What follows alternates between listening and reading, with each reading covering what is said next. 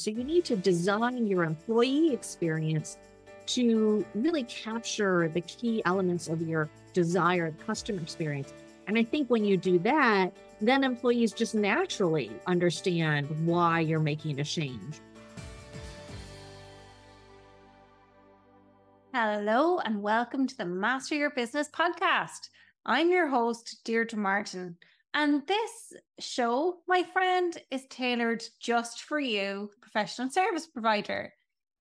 If you've ever thought about how to truly master your business, grow in your field, and stand out from the crowd, you are in the right place.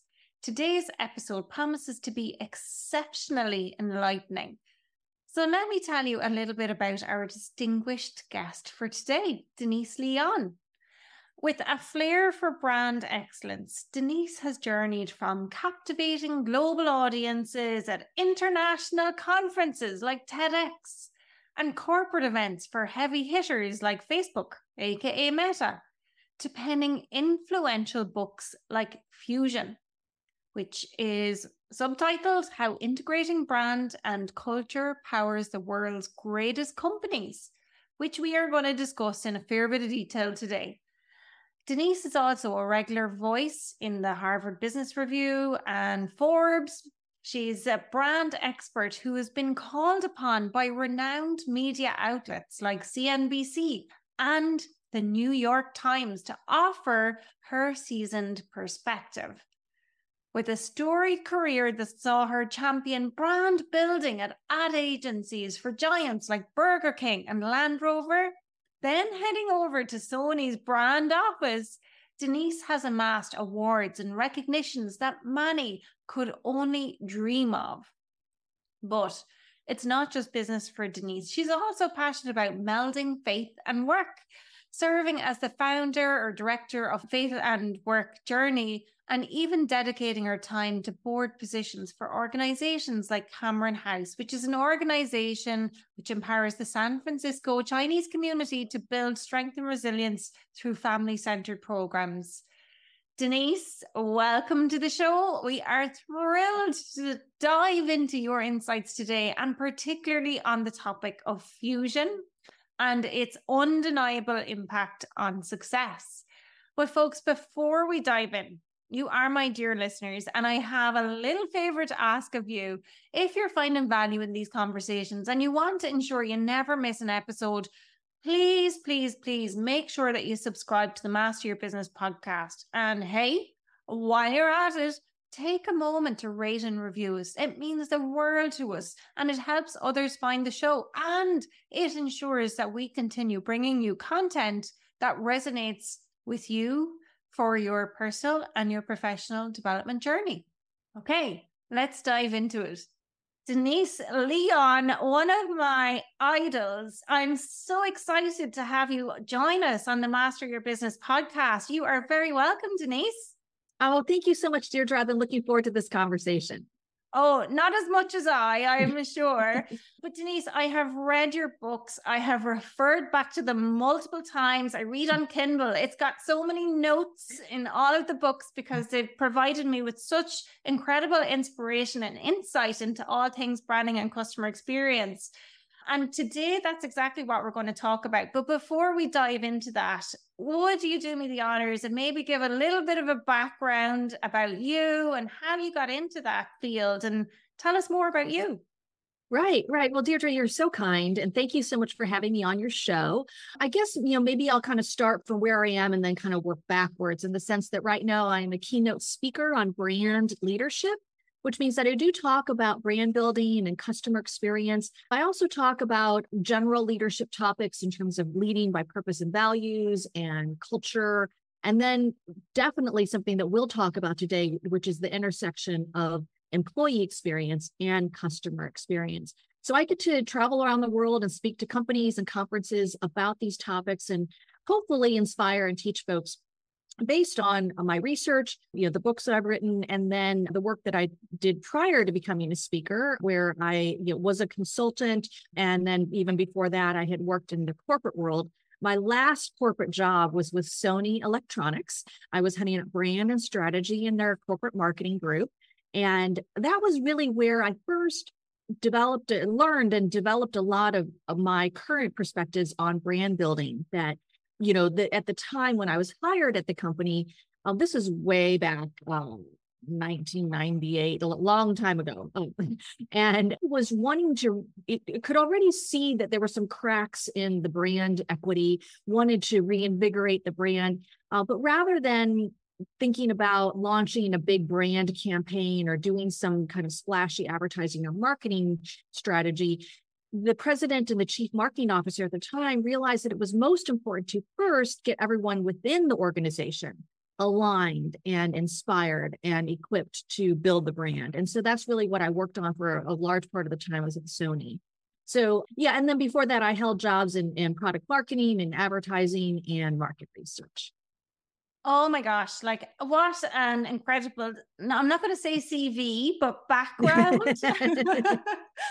How inspiring. And Sony, oh my gosh, interesting. Their startup journey was incredibly interesting, wasn't it, Denise, in terms of what was the product I think they originally made? Was it a rice maker? Yes. So Akio Morita in post-World War II Japan really had a burden for the engineers, and his company wanted to inspire them, wanted to give them a new vision for the potential impact that the work could have. And so, yeah, like at their first product, I think was a rice cooker or something like that. They ended up coming out with ultimately the Walkman in the 70s, which was kind of like their first kind of, I think, really big breakout consumer product. But, what was special about the way Morita-san ran the company was very much about inspiring his engineers and the people within his company, as well as inspiring people in his customers and the broader society. And as I said, that's kind of, and digging into the history of Sony, that's how we ended up focusing so much on the internal brand and engagement and alignment, because that had been really the core of the company from the very beginning. And coming back to that internal alignment, that's really to do with the fusion. And that's why the name of your book is Fusion. It's that fusion of the brand and culture, which comes back to the internal aspect. Is that still as relevant in businesses today as it was for Sony back then? Yeah, absolutely. In fact, I think it's more relevant because I think that there are many more challenges to that internal alignment. First, there is just the employee engagement, what's going on in the labor force. Obviously, we've all been through this really challenging time of the pandemic, and that then I think resulted in employees, I think, feeling very disengaged, questioning a lot about what they were doing, why they were doing it, and caused employers to rethink how they were engaging and motivating and equipping their employees. And so, now we're kind of in this weird period of, the after effects of that, combined with then the remote work and hybrid working and the challenges that come with building a culture and engaging people when you've never even met them in person. There are those factors. And I would say, when we talk about internal alignment, as companies become players within an ecosystem of providers. So, there are partnerships and collaborators, whether that's vendors and suppliers, or whether that's distributors and service providers around whatever product or service that you're giving to your customers. When you think about internal alignment, it really involves all of those different stakeholders. It really involves everyone who's involved in creating a customer experience for your customers. And so you have to think beyond your four walls, so it was hard enough to engage the people who work for you. Now you have to think about these other folks who have their own priorities, their own values, and how do you get them into alignment? How do you keep them engaged? So I would say that it is even more relevant and more challenging than ever before. Yeah, I completely understand how that might be the case. And Denise, let's say, okay, I've read the book Fusion, as I say, multiple times. And so I might have a little bit of, what's the word? My brain is not working now. It's where I know everything and I can't remember what it was like when I didn't know it. I can't even think what that is called right now. I would call that, Deirdre, you're enlightened, which is a positive way of saying it. Right? Okay. So for people who have never read the book Fusion, you've already mentioned it's to do with that internal alignment and getting that right. But how else would you define what fusion is? Yeah. Okay. So you did a great job of introducing the concept that fusion is really the integration and alignment of your external brand identity and your internal organizational culture. So your external brand identity, meaning, what you want to stand for your customers, how you're perceived, the kind of experience, the values that drive the kind of experience that you want to create for your customers. And then your internal culture is, just all about how what are the values that drive your operations and your strategy, your decision making, and whether you are a large company or whether you are, a solopreneur like I am, your internal values need to be aligned with how you show up externally, right? Otherwise, what's the point of having these values? And so, while most of my work has been with larger companies where there is a lot of distance and a lot of noise in between what goes on within a company and what customers see on the outside, even for people who run small businesses, or like I said, people who are entrepreneurs themselves, you always want to be thinking about what are the values, what is the purpose of my company, why am I doing what I'm doing, and then have that drive what you actually do for your customers, rather than starting, I think, from the outside in and saying, well, we want to, this is the image that we want to portray, and maybe not necessarily really being that on the inside. I think that a lot of people tend to think more about what they want to stand for on the outside. Well, that's great, but you need to then do the hard work of making sure that you actually are on the inside what you say you're on the outside.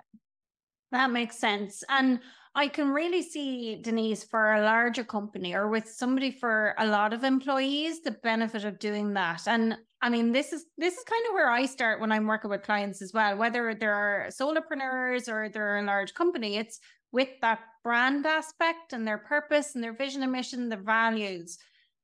What is your view for solopreneurs in terms of that fusion part? Because, how do they need to define what their culture is going to be if they're working by themselves? Is what I'm getting at, really. Right. Yeah. And so, culture, I think, is a weird concept if you're only thinking about yourself. But I do think that integrity and authenticity is really important, because you are your product. I mean, I'm a speaker. I was a consultant. I understand that, people are buying you. And so, and they will quickly find out if the image that you portray is not really the value that you deliver, or the identity that you claim is not really what you do for them.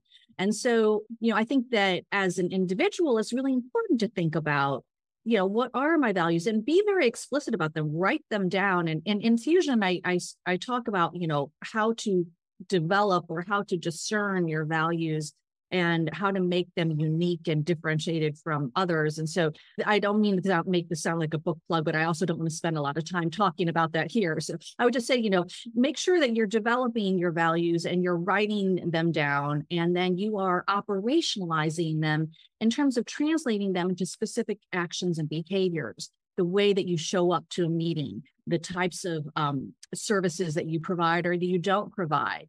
Even small things like the terms of payment, or the paperwork that you sometimes have to deal with. All of that needs to be an expression of your purpose and your values.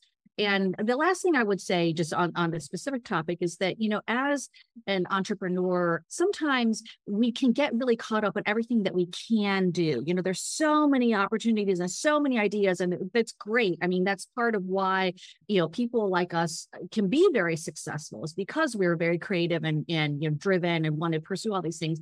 But I think it's just as important to make sure that you put kind of clear boundaries on what you will do and what you won't do, not only from an ethics and integrity standpoint, but also from just kind of a scope of work.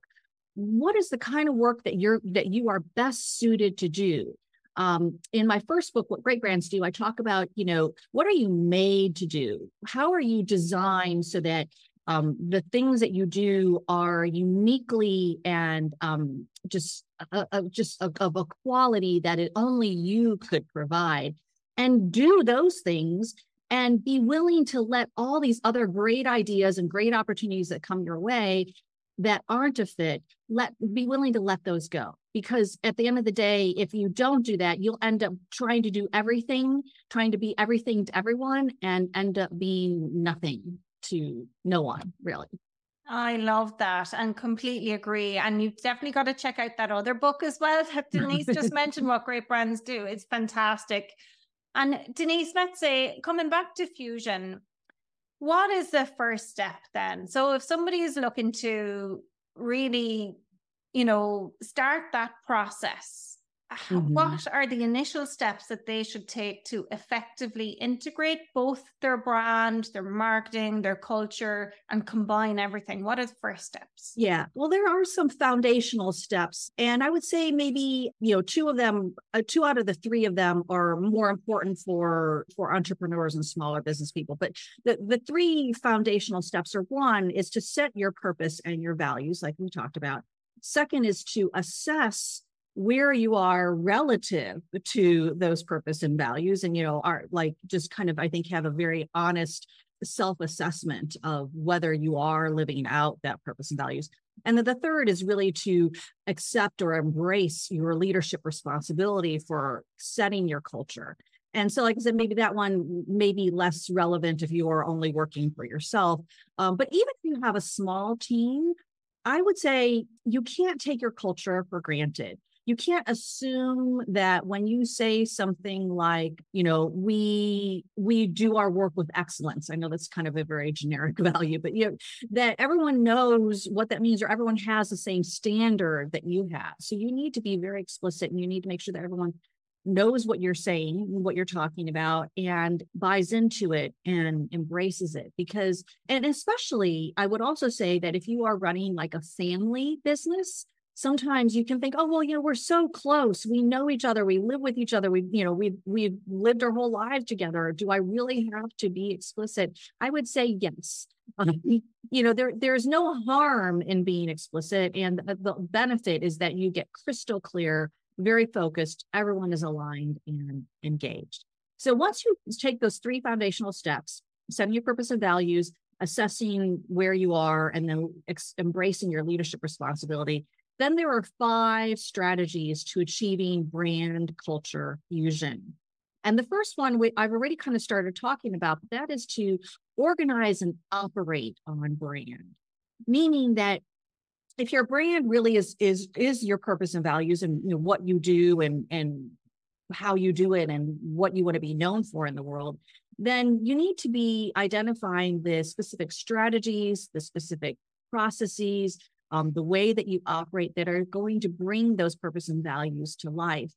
And so when I say organize on brand, if you are in a larger organization, you need to be thinking about organizational hierarchy, different departments, who reports to who, making sure that you are cultivating the kinds of relationships and the kind of work processes that enable you to deliver on your brand. But in terms of operating, it's really understanding that there are like tons of touch points between your brand and the outside world. And how do you ensure that each one of those touch points expresses your brand, expresses those purpose and values, and then kind of reverse engineer from those touch points what changes do you need to make within your organization to align? So organizing and operating on brand is the very first step to achieving brand culture fusion. Amazing. And in terms of real world examples, Denise, can you share some real world examples of what that might look like in terms of those touch points that you mentioned? Yeah, well, so maybe one from my personal experience, and this kind of goes back to what I was talking about, being clear about what you're going to do and what you're not going to do. So as I said, I'm a keynote speaker, and I have, a certain set of topics that I have developed an expertise on speaking. Now, I customize my talk for every client that I speak to, but, there are certain topics that I really know well and can provide value to my audiences through. And then there are some topics that are maybe more adjacent or I might know a little bit about, but I'm not an expert in. And so oftentimes, not often, sometimes like a speaker bureau or a client will come to me and ask me to speak on something like digital marketing, which, my background is in marketing, but given how advanced and evolved digital technology has become in the marketing field today, I do not claim to be an expert at that at all. And so for me to accept a speaking engagement and try to kind of pretend that I'm going to be able to equip and inspire these folks about digital marketing just really isn't it isn't right, and it isn't authentic to my purpose and values. And so I will, clearly tell these folks, I'm not your person. I know some folks who I can refer you to, but kind of knowing that as soon as someone reaches out to me and says, hey, will you speak on this topic?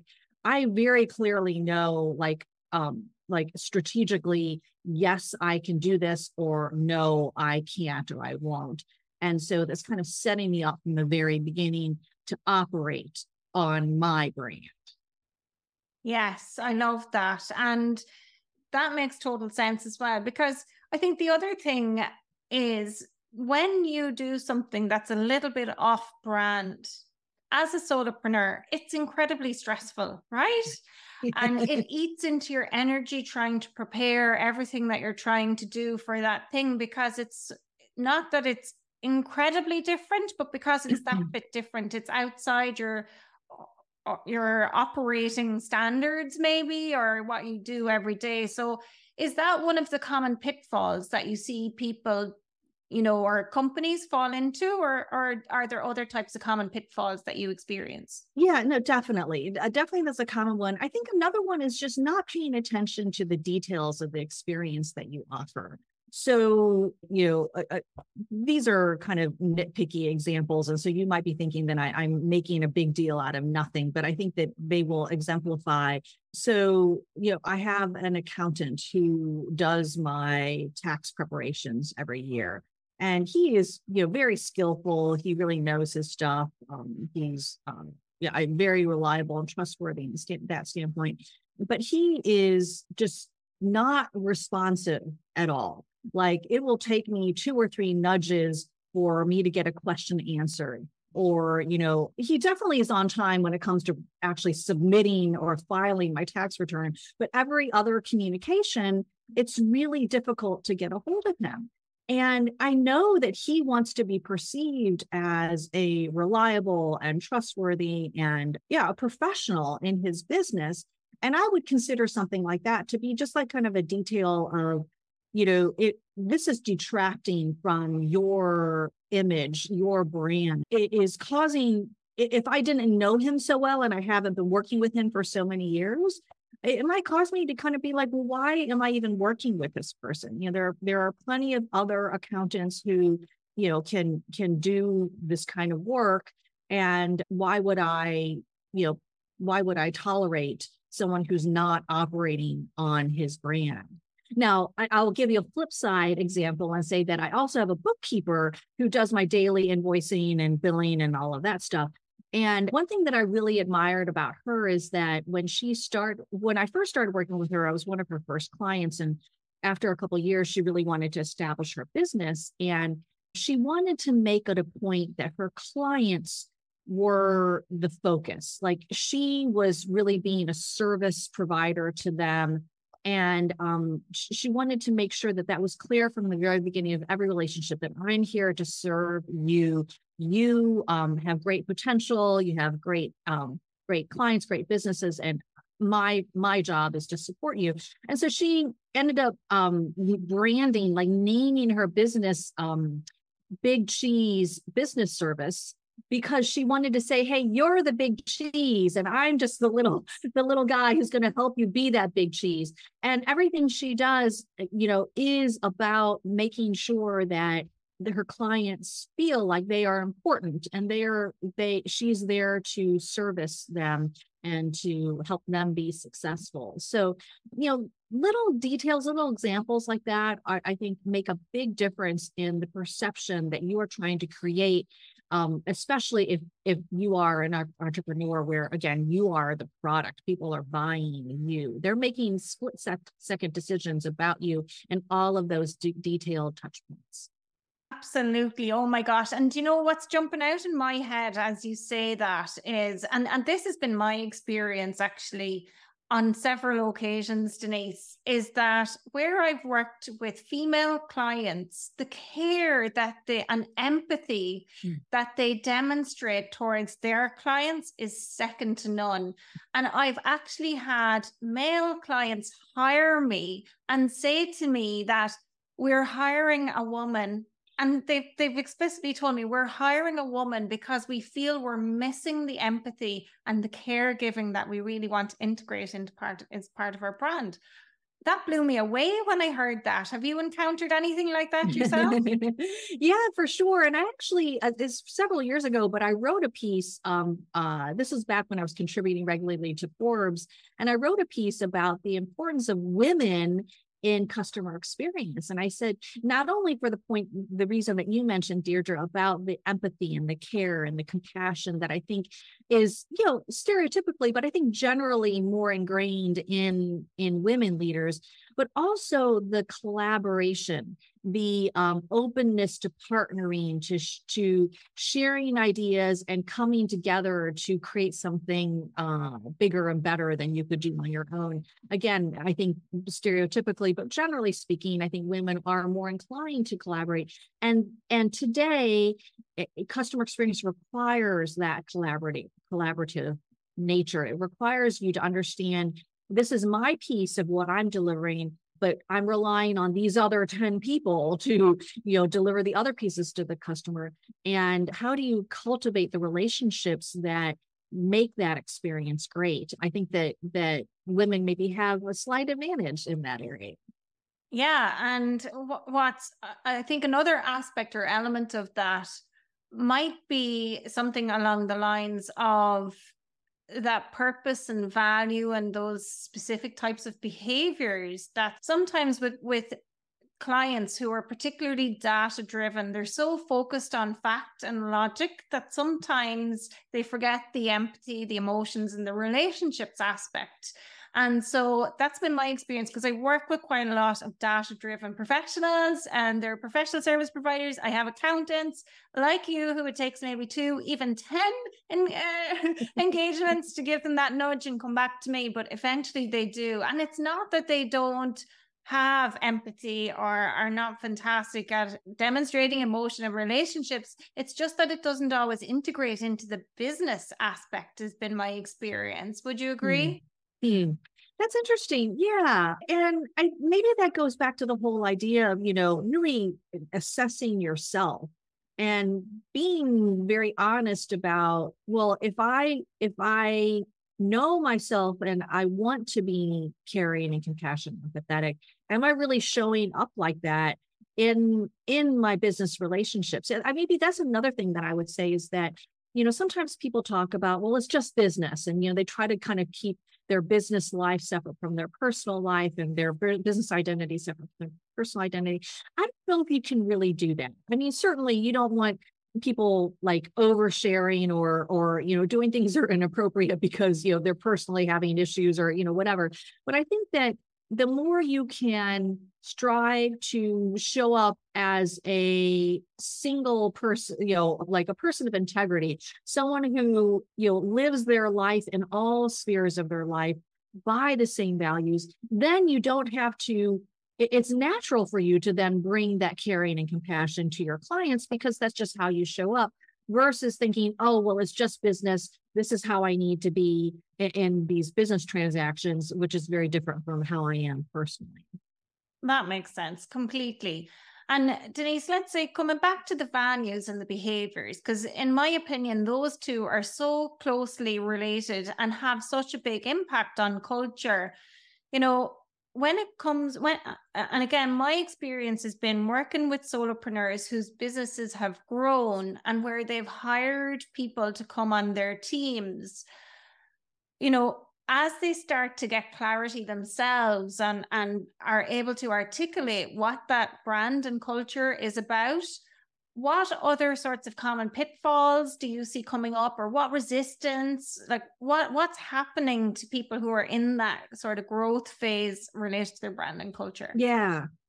I think you already started to hint at it, Deirdre, and that is when you are hiring people to ensure that they share your values. And again, I think you need to be very explicit about what your values are and make sure that, the people who you are recruiting know what you're talking about and embrace what you're talking about.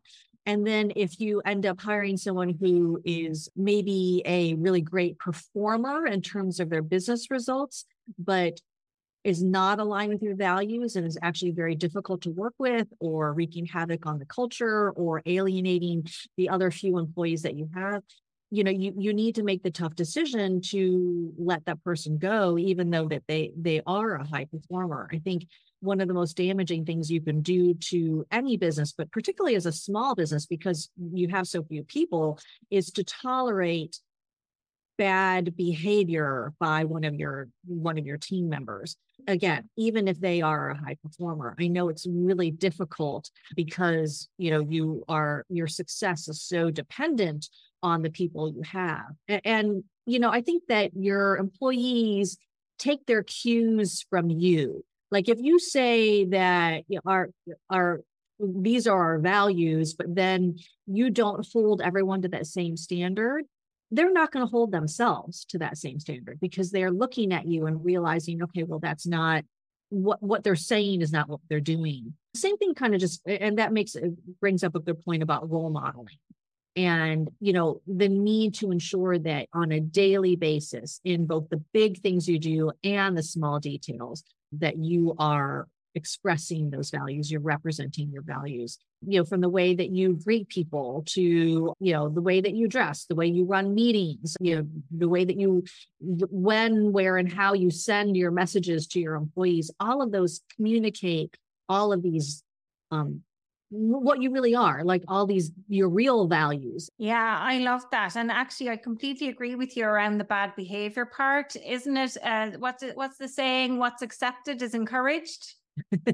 Yeah.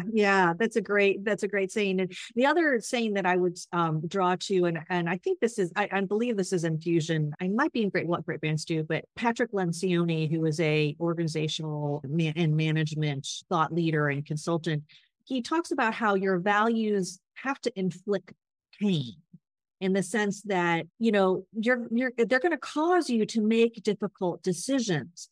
You're going to have to go against the flow, challenge industry convention, do what is hard in order to stick to your values.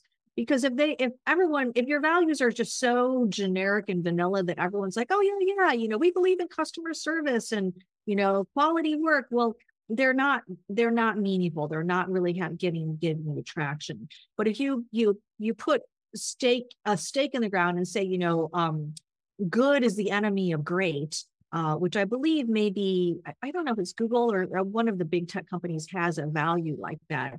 That's going to cause you, like, if you are about to present something to a client and it is only good and it's not great, you're going to have to reschedule that meeting, or you're going to have to pull an all-nighter, or you're going to have to, maybe fire an employee who allowed that good presentation to move forward. And those values inflict pain, but that is how you build a great company, and how I think you become, a person of integrity, is by living by your values.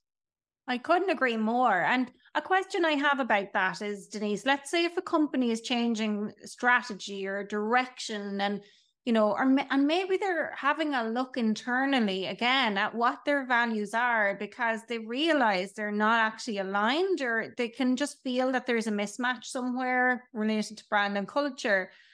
And change, particularly in larger organizations, which I've worked in for 20 years, I understand how difficult and challenging that can be. So, what would you say to a leader who, again, is in a growing business, maybe has 20, 30, 50 employees or more, how can they overcome resistance related to that change, where it's for the good of the customer, it's for the good, it's going to benefit employees ultimately long term, and it's going to benefit the business? What suggestions would you have there? Yeah, a couple of thoughts come to mind. One is to ensure that people really do understand the impact that it will have on your customers, and to share the customer stories, and to maybe even, bring your customers in to talk with your employees, or maybe conduct an interview with a key customer, and play that interview for your employees, just so that people understand that this isn't just you making things up, or you deciding, oh, we're going to do this instead of this, but rather that you are focused on creating the best possible customer experience and creating the greatest value for your customer. And if you can kind of close that gap between employee and customer, and ensure that you're telling those stories, and that you are making that customer come to life, and kind of to the point we were talking about before, help your employees cultivate empathy for your customers, then I think it's easier, or it's more likely that they will buy into whatever change in direction that you are proposing, because they understand, no, this is for the good of the customer. This is going to help their lives be better. This is going to help our customers treat their customers better. So they tend to kind of feel more ownership and embrace of the new direction. I do think also, though, that you kind of, I was referring before about the connection between customer experience and employee experience. You need to help employees have the same kind of experience that you want customers to have. And so if you are moving in a new direction, make sure that you're bringing your employees along. My favorite just kind of example is, a company that wants to make a customer experience really seamless and intuitive and tech enabled, and everything is digital, but then, and so they're trying to move the company and the customer experience that direction, but they're still dealing with their employees in terms of everything's bureaucratic and on paper, and it's slow, and requires just, all this like paperwork. Your employees are not going to understand, much less embrace the new direction that you want to go to. So you need to design your employee experience to really capture the key elements of your desired customer experience. And I think when you do that, then employees just naturally understand why you're making a change, or actually they may be kind of pushing to make that change themselves, because they understand, oh, this is so much better than the way we used to do it. We want to create that same kind of experience for customers. Yes. And oh my gosh, doesn't that start initially from that whole onboarding journey with a new employee? That's the culture. You're kind of setting it out there. And then from day one, even the interview process, and how quickly people respond. I've seen it firsthand, Denise. I couldn't agree with you more. And something you mentioned there in terms of that connection between employee experience and customer experience, and that overall fusion. How can brand or a CEO, or how can brands measure that? Like what sort of KPIs or metrics should they be looking at? Right. Well, there are the standard ones, like, if you're going to measure customer experience, you're probably familiar with Net Promoter Score. And, there are critics and, kind of concerns with Net Promoter Score, but I think it's a very simple, easy to understand, and fairly easy to implement metric. And so I like it for that reason. And then, companies have been embracing an eNPS, employee Net Promoter Score. So making sure that you are measuring how likely are your employees to recommend you as an employer, and tracking both of those. Like, I also think that, you need to be having regular touch points with your employees, whether that's pulse surveys, whether that's town halls, things where you can kind of see, how are you doing, and are we making progress? Are we moving in the right direction? And some of that measurement may be more qualitative. It may be the types of comments, the number of comments, or the ratio of positive to negative feedbacks you get from your employees. And then, I think that there are all sorts of brand measurements that you can implement, whether it's looking at your brand equity or your brand, the perception of your brand on certain attributes, the values and attributes that you espouse, or I want to embrace. making sure that you're doing like market research or customer research to track how you're being perceived in those elements. All of those are ways to, I think, and I think maybe the most important thing I would say is what I was going to say is all of those are ways to know how you're doing, but then also to be able to diagnose what are the problems or what's holding you back. And I think that's really the most important part about measurement is you don't just want to go for an NPS of, 80 or 90 or whatever. You want to understand what is causing people to detract. Where are the hiccups in our customer experience? Are there misalignments in our culture that are causing our employees to be disengaged? And then really being able to diagnose the problem and then implement solutions. Oh my gosh, I couldn't agree with you more. And that those qualitative conversations, be they internally or externally, are like gold. And Mm-hmm.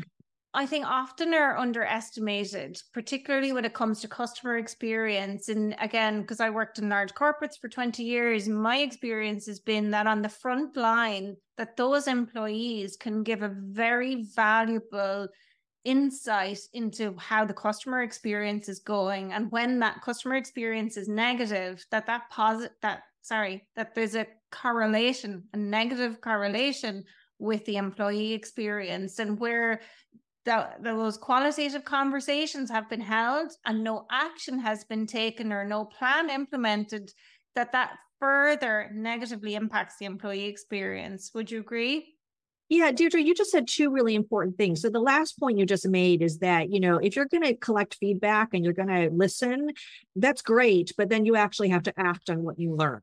And even if it is, going back to your employees and saying, I heard you say this, and we're deciding to do this instead, but at least kind of explaining that you've heard them and that why you're making the decision you're making. I think that is so important. Because you will soon lose whatever engagement you have with employees if you're asking for their input, but you never act on it. And that's really then the second thing that you said, I think was really important, is that your employees are probably some of the best people to tell you what's going on with your customers, your frontline employees, the ones who are interacting with your customers on a daily basis. They are going to have so much insight on who your customers are, what their needs are, and how well you're serving them. And so, use your employees as a research tool, and I think empower them, make sure that they know the kinds of input and feedback you're looking for so that they can provide that to you. You will learn so much if you stop and listen to your employees and then take action. Completely. And something that you mentioned before, Denise, was about diagnosing the problems and understanding, where are those issues. And yes, you can do the NPS and the qualitative conversations and so on. But a question I have related to that is more to do with the internal alignment. How can you diagnose if the problem is actually what the purpose and the values are? Or have you experienced that with any clients you've worked with or anything like that, where the problem is, what's set out at the top, they're just not right and they have to be realigned? Yeah. I'm thinking about it, and I'm not sure if I've come into that situation. I've definitely worked with clients. When I talk about purpose and values, the first thing they'll say is kind of very, very surface level purpose. Like either, we're here to, make a lot of money, or, to make our shareholders are profitable, or, they might talk about, we want to crush the competition, and, these kind of purposes that are very valid. I mean, we're in business, so making money should be part of our model, but usually requires kind of unpeeling the onion and saying, well, why is that important? Well, in many cases, you need to be profitable in order just to be you need to be profitable in order to be sustainable. Why is being sustainable important? Well, because you want to, make an impact on your customers, or you want to leave a legacy of some sort or whatever.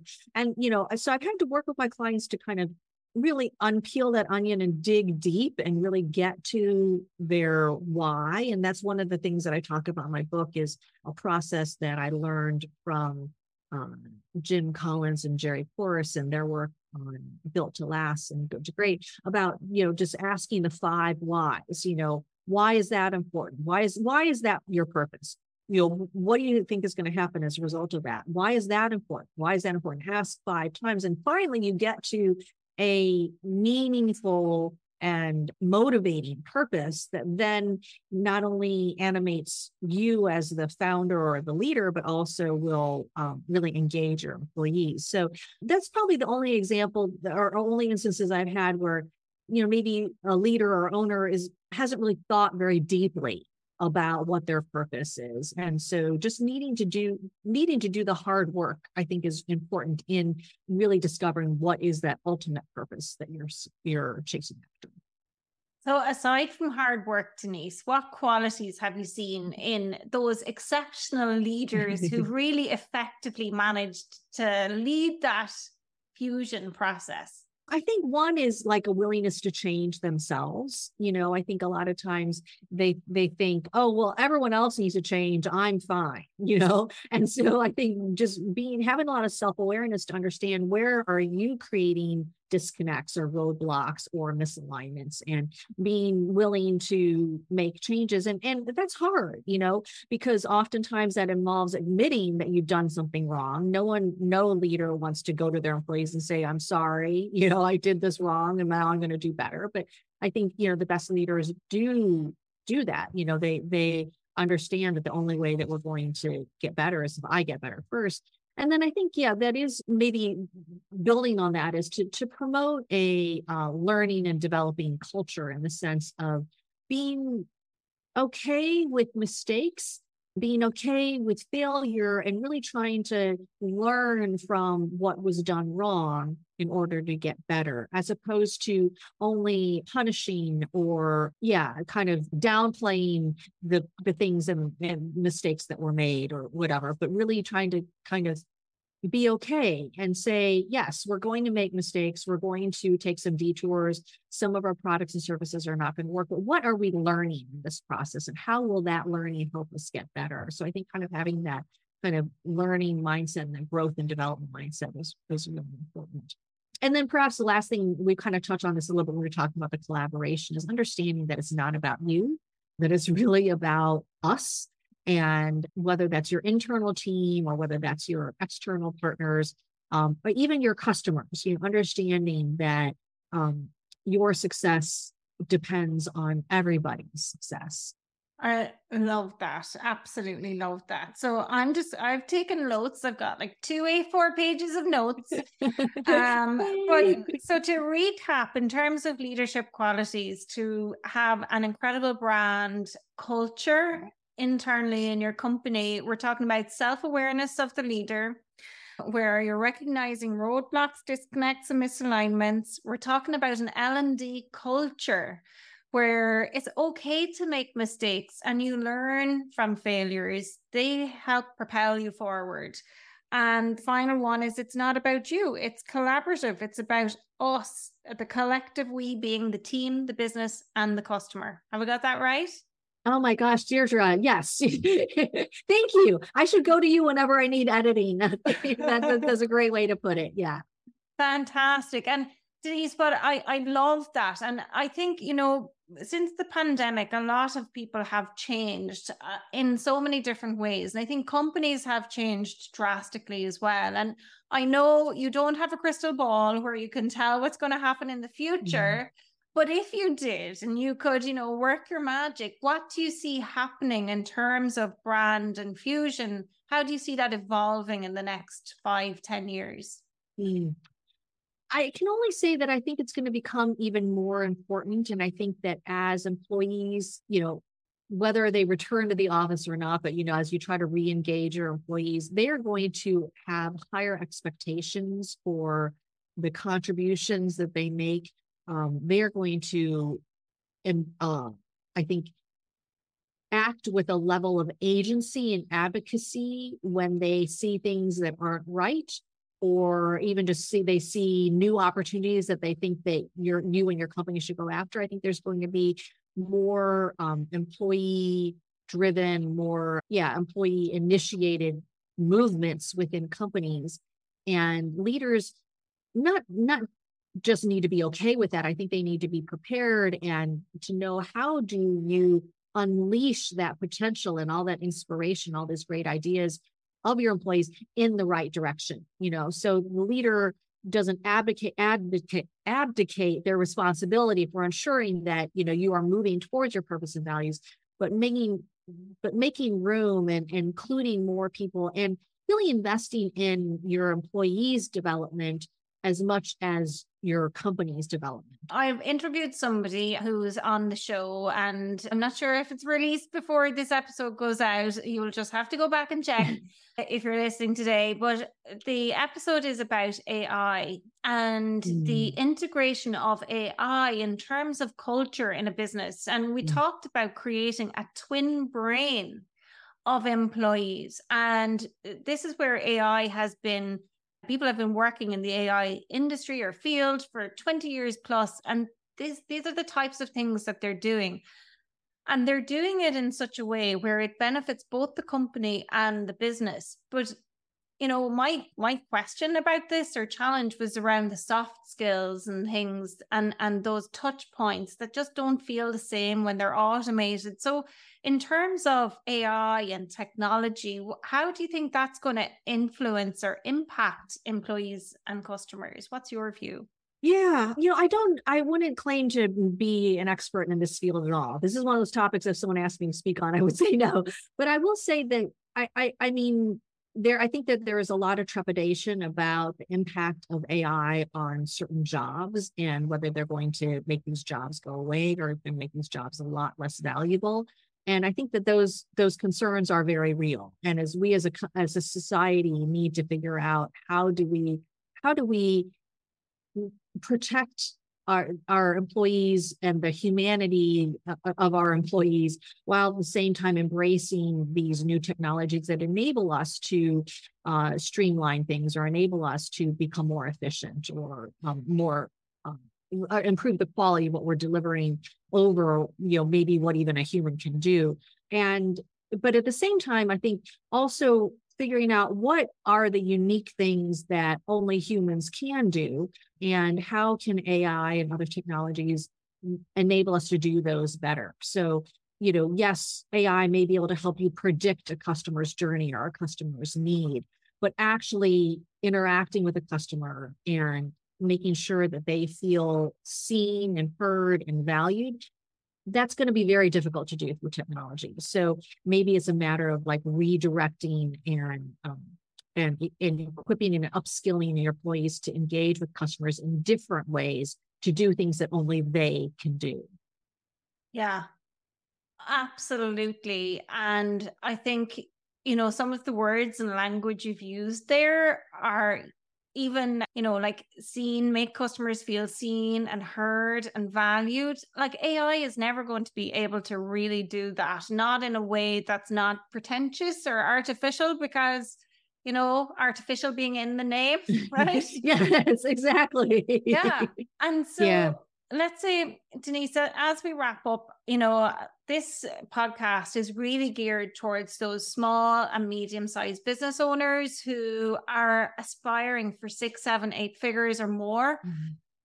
What can they do, or, how can they achieve that successful fusion of brand and culture? Do you have any tips tailored for those smaller businesses? I think I've touched on it a few times, and I would just kind of want to be explicit about, I've used the word unique several times. And I think it's really important for you to identify what it is that you do that is uniquely you, that no one else can do or no one else can do as well as you, and make your brand about that and make your customer experience about that. I think one of the things I talk about when I speak a lot is that, good is unsustainable, but unique is unstoppable. In the sense that, if you are an accountant or, some other service provider, an attorney, et cetera, you don't just want to be a good service provider. You don't even want to be like better than someone else, because there will always be someone else who comes along and does it even better than you. Mm-hmm. But if you can be unique, if you can identify what it is about you that only you can do, and really make that crystal clear to your clients and your prospects, I think that'll, and then ensure that you do that, obviously. But really working on that key differentiation, that unique positioning will help you stand out, will help people understand you, and will help people value you more. You know, when people are looking at your fees and they're trying to figure out, why would I pay you this versus someone else that, if they can say, what this is the only person who does this, or this is the only person who does this in this unique way, then that's worth paying for. And I know you covered that in quite a bit of detail. I think that's in what great brands do, right? Yes. Mm-hmm. Yeah. As well as I think Fusion, because, you know, and that's that just to wrap up, because I know that we're out of time, but this idea of like having a unique culture then helps you have a unique brand. So it's just all about really understanding, how can you be different? And I suppose a question I have on that is, because again, that's something that I try to help clients with, is to understand what makes them different. They really struggle with that. Have you got any tips to help a brand really look internally and determine what makes, you know, what is their, I won't say USP or unique selling point, because I don't think that's enough. Yes. It needs to be different, as you say, not better, but different. How can they do that? I mean, I will just speak from personal experience, and knowing your competition is really important. And it's easy, I think, sometimes, again, like entrepreneurs, you know, we are, I think, very aggressive, and, you know, we kind of may fall into a trap of thinking, well, we're the best, you know, no one else can do it the way we can do it. And we kind of assume this superiority. But I think like having a real respect and appreciation for your competition, understanding what they do and what they do uniquely, and really, I think, digging into that, for me, has been really helpful. You know, so to understand, if someone's going to hire me as a speaker, who are the other, you know, 3 or 4 folks that they are considering, and why would they hire me over someone else? And why would they pay my fee over someone else's fee? Well, it's because I have this experience. It's because I have this unique perspective. It's because I give very content-rich presentations. I'm not there to make you laugh. I'm there to make you think, you know, things like that. Like really knowing what other people do well, and then choosing to do what only you can do well. Again, I think it's really about doing the hard work of digging into that. Yes. Couldn't have said it better, Denise. Fantastic. So, Denise, as we wrap up, tell us what's coming up for you in 2024 and beyond, and where can people find you? Yeah, well, thank you. And thanks again for having me on your show. You know, my website, Denise Yohn, is kind of a portal, not only to all of my social channels. Right now, I'm mostly on LinkedIn, but it's also a portal to all of my writing I do, for whether it's Harvard Business Review or other publications. Smart Brief on leadership, I usually produce videos for them. So you can get all of that on my website. And I think in terms of the future, you know, I feel like 2023 is this year of kind of resetting post-pandemic. And, you know, the speaking engagements are coming back, and people are trying to figure out how many events do we do in person versus virtual versus hybrid, et cetera. I think so. I don't know what 2024 will hold, but I think there will be a kind of a next level where people will be expecting much more from speakers, much more from events. And I'm looking forward to being a part of that.